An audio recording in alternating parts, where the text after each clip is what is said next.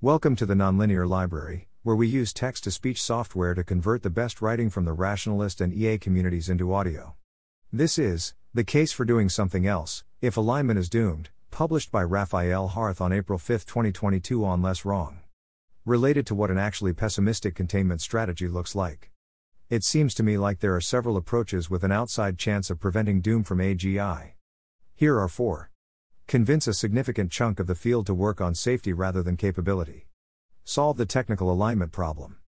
Rethink fundamental ethical assumptions and search for a simple specification of value. Establish international cooperation toward comprehensive AI services, i.e., build many narrow AI systems instead of something general.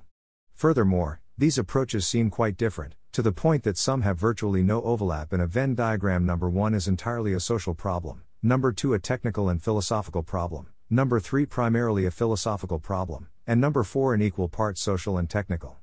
Now suppose someone comes to you and says, "Hi. I'm working on AI safety, which I think is the biggest problem in the world. There are several very different approaches for doing this. I'm extremely confident, 99% plus, that the approach I've worked on the most and know the best will fail. Therefore, my policy recommendation is that we all keep working on that approach and ignore the rest." I'm not saying the above describes Eliezer, only that the ways in which it doesn't are not obvious. Presumably Eliezer thinks that the other approaches are even more doomed, or at least doomed to a degree that's sufficient to make them not worth talking about, but it's unclear why that is or why we can be confident in it given the lack of effort that has been extended so far. Take this comment as an example. How about if you solve a ban on gain-of-function research, before trying the policy approach, and then move on to much harder problems like AGI? A victory on this relatively easy case would result in a lot of valuable gained experience, or, alternatively, allow foolish optimists to have their dangerous optimism broken over shorter time horizons. This reply makes sense if you are already convinced that policy is a dead end and just want to avoid wasting resources on that approach.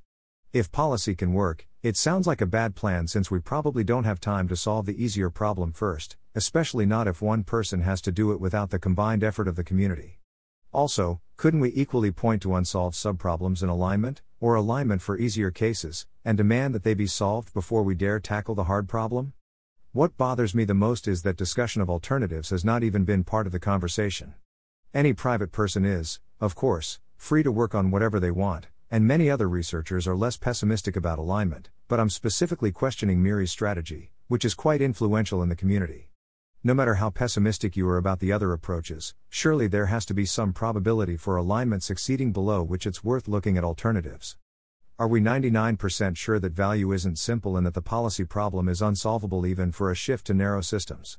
99.99%? What is the point at which it begins to make sense to advocate for work on something else, which is perhaps not even on the list?